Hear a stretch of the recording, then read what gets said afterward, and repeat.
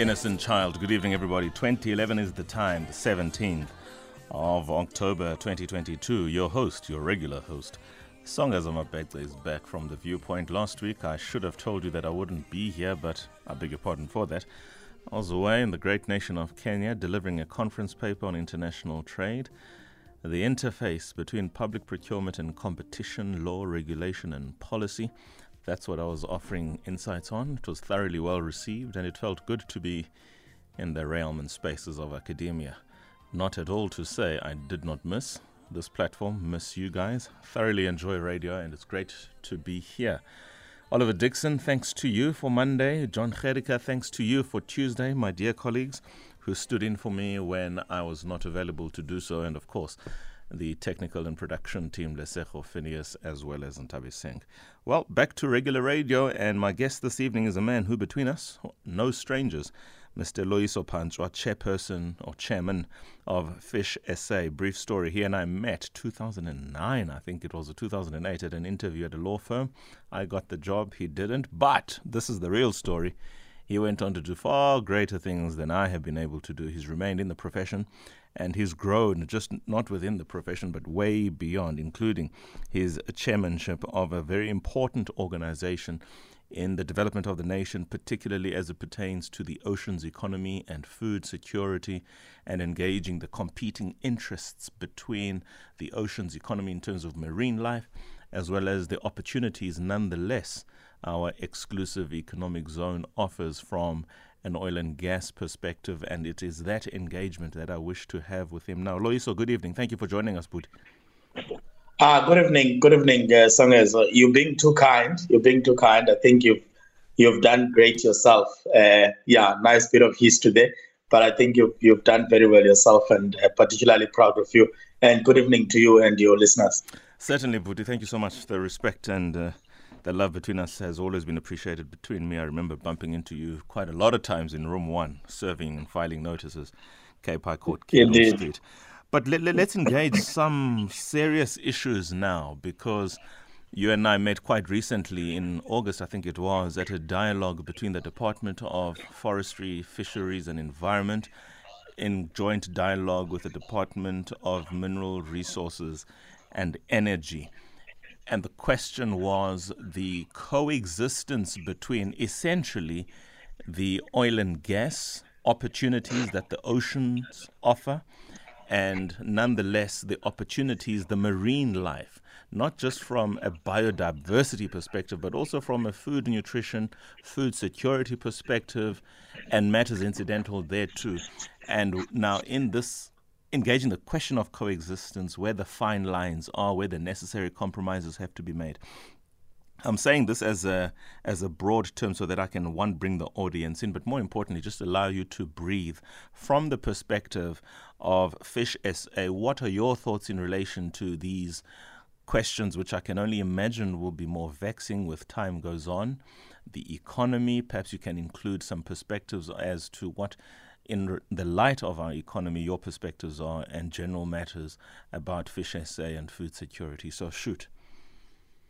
Thank you, Songas. And I must just apologize. There is a bit of a flu, and it's not in my as I talk. So no worries. If I do, please do forgive me.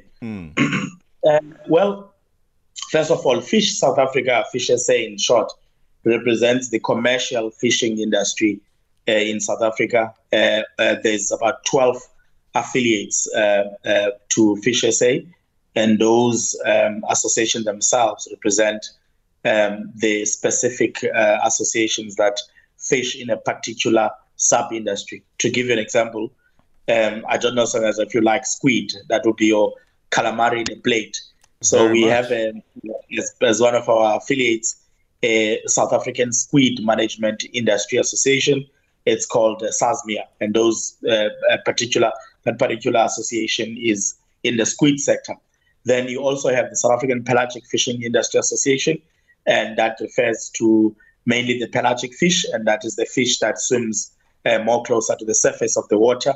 And the first that probably comes to your mind is the sardine. And I think most of us, as we were growing up, we have had the taste of sardine, in particular the canned sardine. The other one, of course, is the lobster. I think we've got a very famous lobster, the West Coast Rock Lobster Association and the South Coast Rock Lobster Association. And lobster being an important also part of our offering to the world. And then you've got your SASTIA, and that is the South African Deep Sea Trawling Industry Association, and that's a trawling industry mainly for deep sea hake.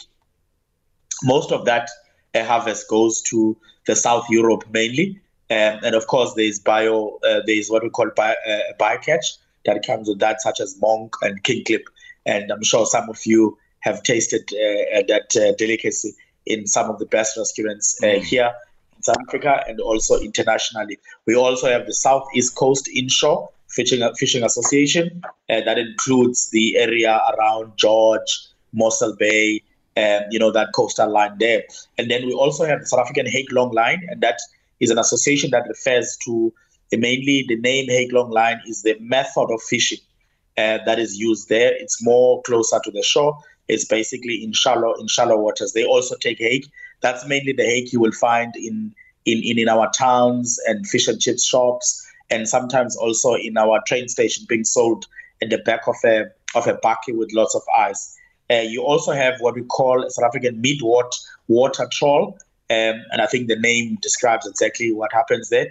It basically refers to trawling that is not deep sea. That's basically on the mid-water trawl. And one of our flagships is also South African Tuna Association. As the name suggests, it's basically the tuna.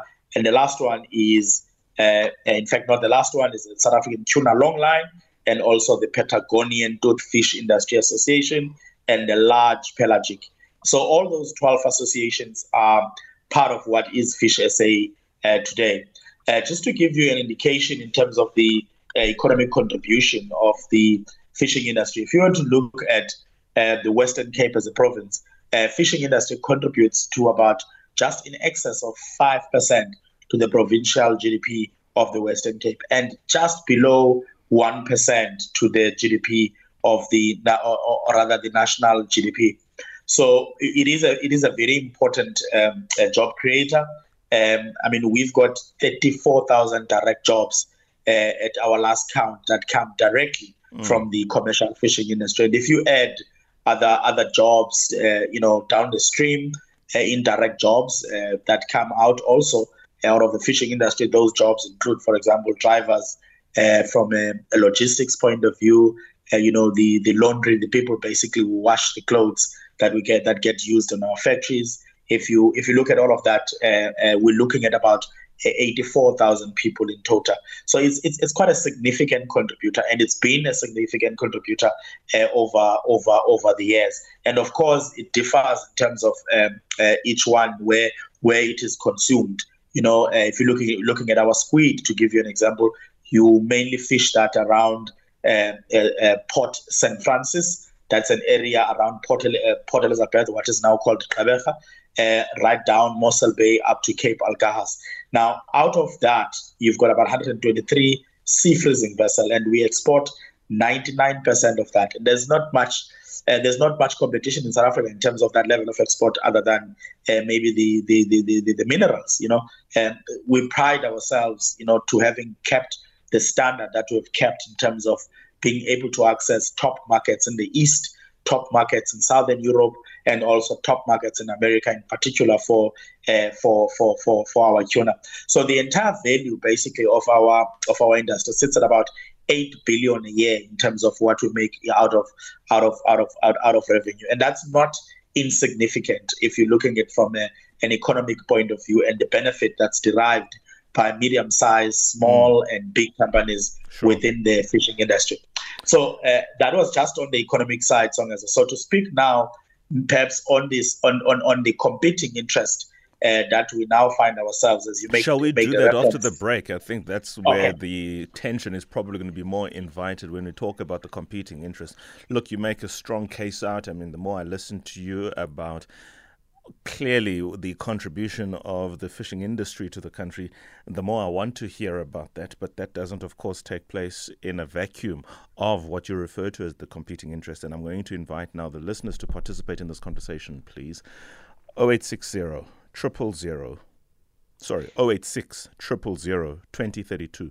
Please call that 9 to participate in this conversation. Loyiso Phantswa returns after the ad break. He's the chairperson of FishSA. The Viewpoint, 8 to 10 p.m.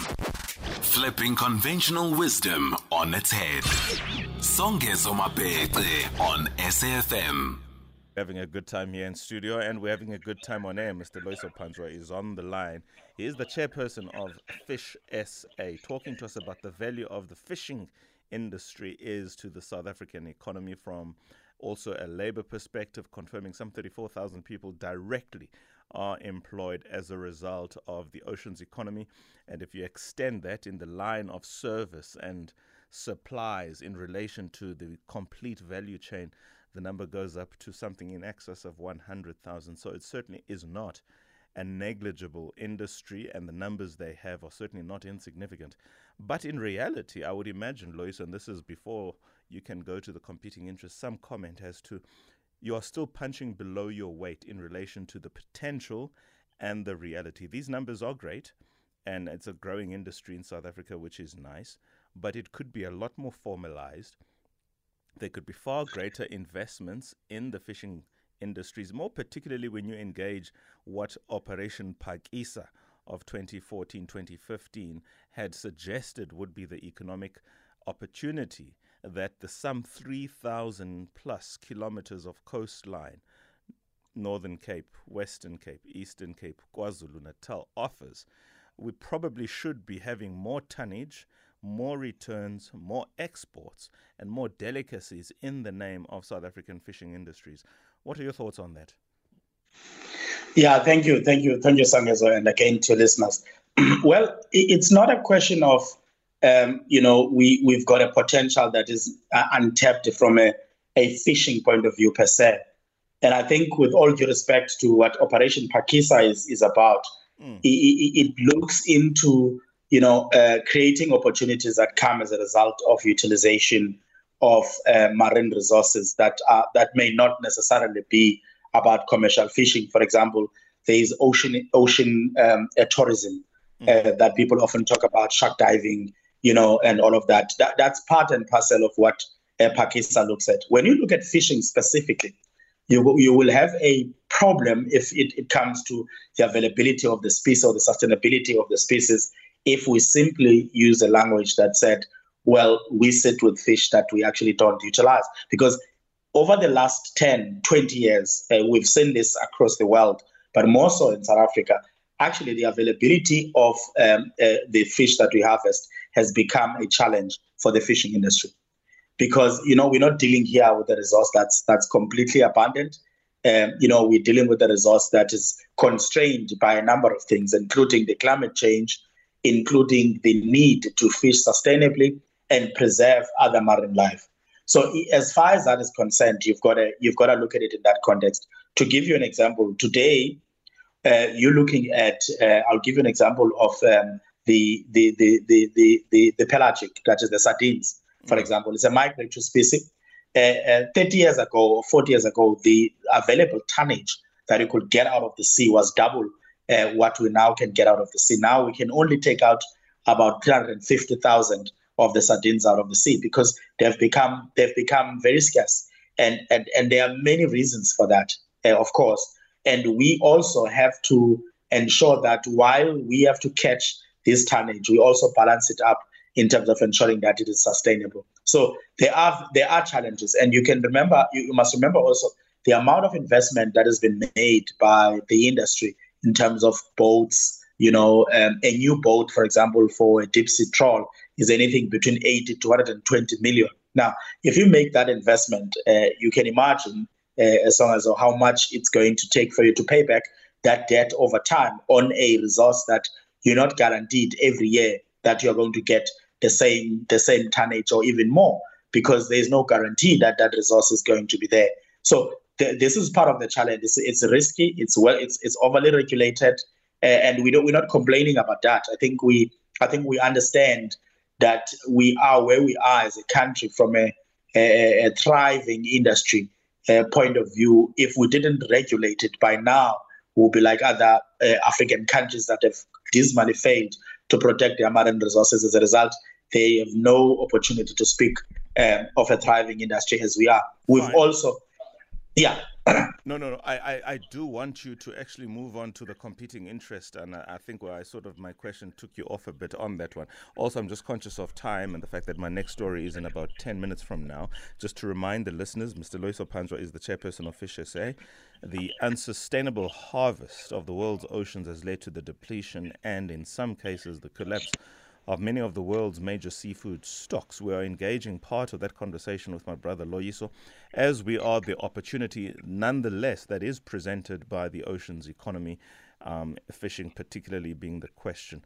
But on that question, there are competing interests, and I would love for Loyiso to engage that now, as I would you on 086 000 2032. That's the number to call. Alternatively, 0614 104 107. That's the WhatsApp facility to engage. Competing interests, who are you guys fighting, or who do you have to agree with or agree to disagree for that matter? I think we agree to disagree in particular with the oil and gas industry that's conducting explorations and also the mining industry as well. Well, we understand that we have to share the space with other sectors, and this being I won't say necessarily a new sector, but it's becoming now even more prominent given the needs of the country, which we cannot deny. But of course, we don't think that there is enough science that looks at the impact.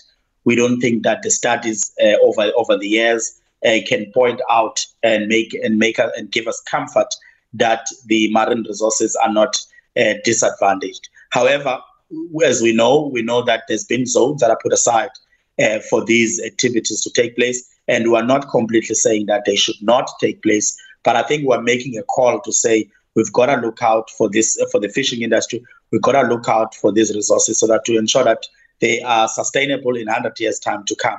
Because as you know, we need to continue fishing for generations, and we can be in control of that process if we take important decisions now. And also, if we conduct these activities at sea, we're backed with proper science. We don't think we are yet there. We don't think the impact is understood.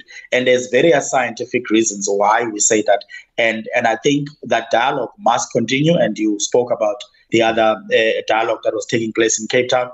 And we are hoping to continue having that dialogue so that we can build base knowledge that would guide both industries in ensuring that we do not harm, the marine life, and thus we do not compromise food security. We do not compromise the industry, while we also do not want to compromise the other developmental challenges driven by the need to explore the, whether mining or gas on our shores. The question then becomes, Loyiso, where is the fine line that would satisfy you if you make that concession when you say you are mindful of the reality of, for instance, oil and gas and other non-food-based operations that are taking place at sea? To what extent would you make a concession or allowance? I would suggest, and I think we've made this point, that build the science, to the level that it can give both sides a comfort before rushing to partake in these activities. Now, one would say, well, they have been taking place, even though limitedly. But we think that the speed at which now these applications are coming through, you can tell that there's a change of attitude to try and do more explorations. Now, for us, we think that rush needs to be coordinated better. It has not been done that way before, but now that there is this rush, you've got to put a pause a little bit and say, well, let's beef up our science, because most of any of these damages that may occur as a result of these activities, it's not going to be possible, to rehabilitate some of the marine life that is going to be affected, and the effect thereof is going to take a million years, and in some instances it may be irreversible. So the risk is far too high. So we haven't built that knowledge base. I would suggest that we work with the other industries, such as the oil and gas, to ensure that we are building that scientific knowledge base. We work with academic universities in this country, have been some of the top in the world from the fisheries research point of view. Then we bring in the other parties as well, so that we can even demarcate certain areas that are going to be far away from I don't want to say danger, but far away from the sensitive marine and biology life at sea, and also taking into account other sectors. I mentioned fisheries here because that's where I'm in, but I'm sure the tourism industry and Operation Pakisa also would want to have a lot to say on this. But I think while we want to push for this development, there's new competing interests. We have not built a knowledge base. It's a high risk for marine life. It's high risk for our industry. Yeah.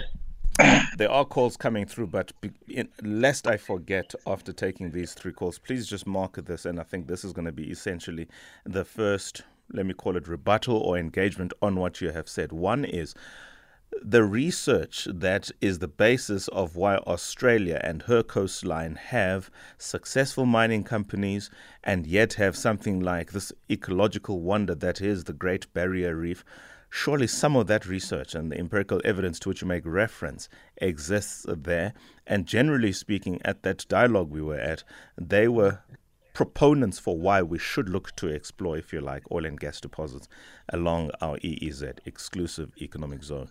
Equally, Norway, her sovereign wealth fund is predicated on her oil reserves, but we know very well how Norway has been the global leader in, for instance, the export of salmon. In other words, the coexistence of the marine life, food, fish particularly, and major mining activities of the kind, oil and gas, are these 2 countries at a minimum have offered us perspectives as to how we can move. I want to take calls now in this order, please. Ruben from Soweto, Ray from KZN, Colin in Cape Town, and Anonymous in the Eastern Cape. Ruben, Ray, Colin, Anonymous. Ruben, good evening. Good evening, sir. Indeed. Good evening. Okay. I just want to find out. Then I've got a monthly recreation fishing permit over here. And so I'm not fishing on the coast. I'm just fishing on the rivers. And so now I just want to ask Mr. Lloyd there. And so then this permit has got 1 up to 14 over here. And so now the river where I get, I have to use the caster net. And so I want to find out whether then are they going to charge me for that net or what, or how much do they charge or what? I don't know. Okay, thank you so much, Ndade Ruben. Much appreciated. Loyiso is noting your calls and your comments and your questions, and he will reply on the other side of Anonymous's call. Let's go to Ray in KZN. Ray? Good evening, sir. Indeed. Good evening, Zonka. Indeed, Ray. How are you, my brother? Ray, I'm fine. Thanks. Your question, please. My question to your guest there. How come he allowed the drone system to be taking place in KZN, right through the coast? You know, it's a drone system that you use a drone, like a helicopter thing. And you know what these guys are doing with the fish? They're killing their sharks. And it's so sad. Are you there? We are very much here. Loyiso is listening and he will certainly reply to you. Thank you so much, Ray. Loyiso, I'm sure you have noted that. Let's go to Cape Town. Colin. Good evening, Gazer. Indeed. Good evening to your guest. Good evening. I was just thinking, in years ago, every day from Easterplaat to Shackleton, these big planes used to patrol the west coast and come down the east coast. Every single day they used to leave Easterplaat. Now, the fish is getting scarce now. Haven't we got foreigners, trawlers coming close to our shore, into our waters, with factory boats? They stay there for weeks and months. They catch a fish. You get the factory boats and just clean it and then move on without us even knowing. We haven't even got patrols anymore in this country. Our Navy can't patrol. We haven't got Shackletons. The government must start thinking about getting some source of patrolling our coast before it's too late. Sure. Thank you. Thank you so much, Colin. Yeah, I think, Loyiso, that's a very important point. China is in the region of 2,000 boats in international waters, just doing some illegal operations. And I know we have caught quite a few here in this country, Cape Town in particular. And the question is, what are some of the national interest or sovereign issues that are engaged or triggered by the question that Colin has raised? Very important point. Final call for this segment anyway. Anonymous in the Eastern Cape. Thanks, Songezo, and good evening to your guest. 2 quick questions, perhaps 3. Maybe firstly a comment. It would be a good thing if we were to have the perspective of the regulators on these matters, and particularly to the point of the listener just now who was talking about the issues of patrol. But here is my point, Songezo. You make an example about Australia. I had initially wanted to use the example about Norway, because you've got a good coexistence in Norway between the oil and gas as well as the fishing sector. But here's my point. What is FishSA's take and maybe initiative around cultivating the fishing stock, aquaculture, so to speak? And where is their research in that regard? And maybe the last question: why is the industry what's FishSA view around the fact that this industry seems only to be existent in the Western Cape, whereas the fish, in our view from the Eastern Cape, is it does exist all around the coast. So how did the Western Cape get to be where it is, whereas the rest of the country is not? Thank you. Very good points, Mr. Phantswa. I think I'm just going to take a very short break just to give you an opportunity to organize your thoughts as you reply to the listeners. For those of you who are interested, the conversation, of course, continues after this conversation that I'm having with Loyiso. It's the innovation segment. E-hailing business introduces new business model. That'll be a conversation on the other side of this conversation. After the break, Loyiso returns with your comment. Songezo Mapete on SAFM. Yeah, we are back here on SAFM. Lesego Phineas and Tabiseng, their regards to you at home. Loyiso, take it away, please. Thank you so much, and thank you for the questions from the listeners. I think I'll start maybe with the last one, in respect of the fishing mainly being concentrated in the Western Cape. I think from a commercial point of view, and also marine geography points out to the fact that most of the valuable species would be found mainly on the cold waters on the side of the Atlantic. And I mean, that has got nothing to do with, that Western Cape is better or being preferred. But there are also other economic realities that we cannot avoid, and that includes the availability of harbors that can manage vessels of our size, especially on the mid-water trawl and also on the deep trawling vessel. And that too is something that we cannot avoid. But there is activities taking place in the Gqeberha area. Squid, for example, is concentrated between Port Alfred and all the way down to about nearly said Jeffreys Bay. There is a town after Jeffreys Bay. I think it's I will remember it soon as but on the N2 as you drive from Port Elizabeth, there's another big town. Sorry? Mossel Bay? Mossel Bay is further down, but it's still within the Eastern Cape. Just to give an example. And then, of course, you've got others in Durban. There's other species that you're able to find in Durban as well. But, of course, this is warm water we're talking about. So, yes, pelagic you will find, for example, along the Indian coast. But when you come down and you're looking at lobster, for example, you'll find out that lobster is going to be on the East Coast, which is your Mossel Bay, George, and also the West Coast, which is now on the west side of the country, your Saldanha, and so on. And then you also will have your tuna, which will be far, far deeper into sometimes beyond our EEZ waters. So especially on the southern side of the coast. So you've got those realities, and it's not because there's any particular bias towards the Western Cape per se. Now, on the question of aquaculture, I think it's an important one. It's part of the conversation that Operation Phakisa is having, including what is now being prepared by the department and other stakeholders, which speaks to Marine Master Plan. And I would invite you, Songas, at some point maybe to invite the department to comment on this. Aquaculture is a big part, and some of our members, we have seen a few of them, especially the medium-sized and the bigger players, invest in aquaculture. It does take a lot of resources. It does require that there is a lot of patience in terms of producing certain species that you are able to produce via aquaculture, but you cannot produce and replicate every marine species through the aquaculture system. So it is something that is being done, and some of our members have done that. I think there's also even an aquaculture association in South Africa, and it's something that we encourage because it's going to lessen the burden on our ocean in order to allow our stocks to recover. Because as long as the reality is, we do need some of our stocks to recover. It's an important conversation, and that government is engaged on. But as I say, it requires a whole lot of stakeholders to come on board, including funding, including training, including education, to come about in order for people to learn more about aquaculture and what species they can be able to grow. We do not allow foreign vessels to fish in our waters, and we thank government for that. I think you make a good example about what it would take. I mean, China has got 1 billion plus people.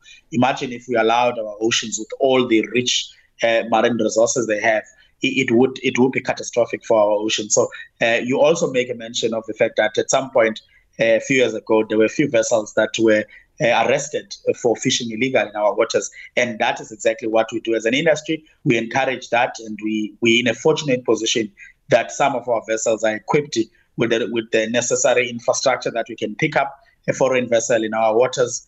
Even when we are deep at sea, we can pick up that there is a vessel encroaching onto our EEZ, and we are able to report that vessel, or that vessel will be escorted out of our EEZ immediately. And it is not a big problem, but I can't say it does not remain a risk, but it's unlikely given the cooperation and given the vigilance of our industry to try and protect the marine life. Now, the question about the drone system and the fishing method, I think it's more for the... sorry? I hope that's the final comment. We have about 2 minutes left. Okay, 2 minutes. All right. Well, that would be more appropriate for the Department of Fisheries. I don't want to speak on their behalf on that, and I'm not sure what sort of licensing those people would have received and what the specifications would be. Same as the issue of the rivers and the nets, because we focus on the marine fishing. So that would be the answers to your listeners' questions. Thank you so much, Loyiso. Of course, you have thrown down the gauntlet. We will engage the Department of Forestry, Fisheries and Environment, and we will certainly, I think, as this kind of conversation would merit and warrant, have not necessarily a right of reply, but certainly a perspective from the Department of Mineral Resources and Energy in the light of everything that you have said, which is very much thought-provoking and certainly getting us to engage some of the core issues that perhaps this amount of time does not allow. But certainly for your time and more, thank you so much. Thank you so much to your listeners as well. Certainly, Mr. Loyiso Phantswa, Chairperson, FishSA, quite the erudite fellow that man is, and what you have heard is nothing when you engage him in person. 2045.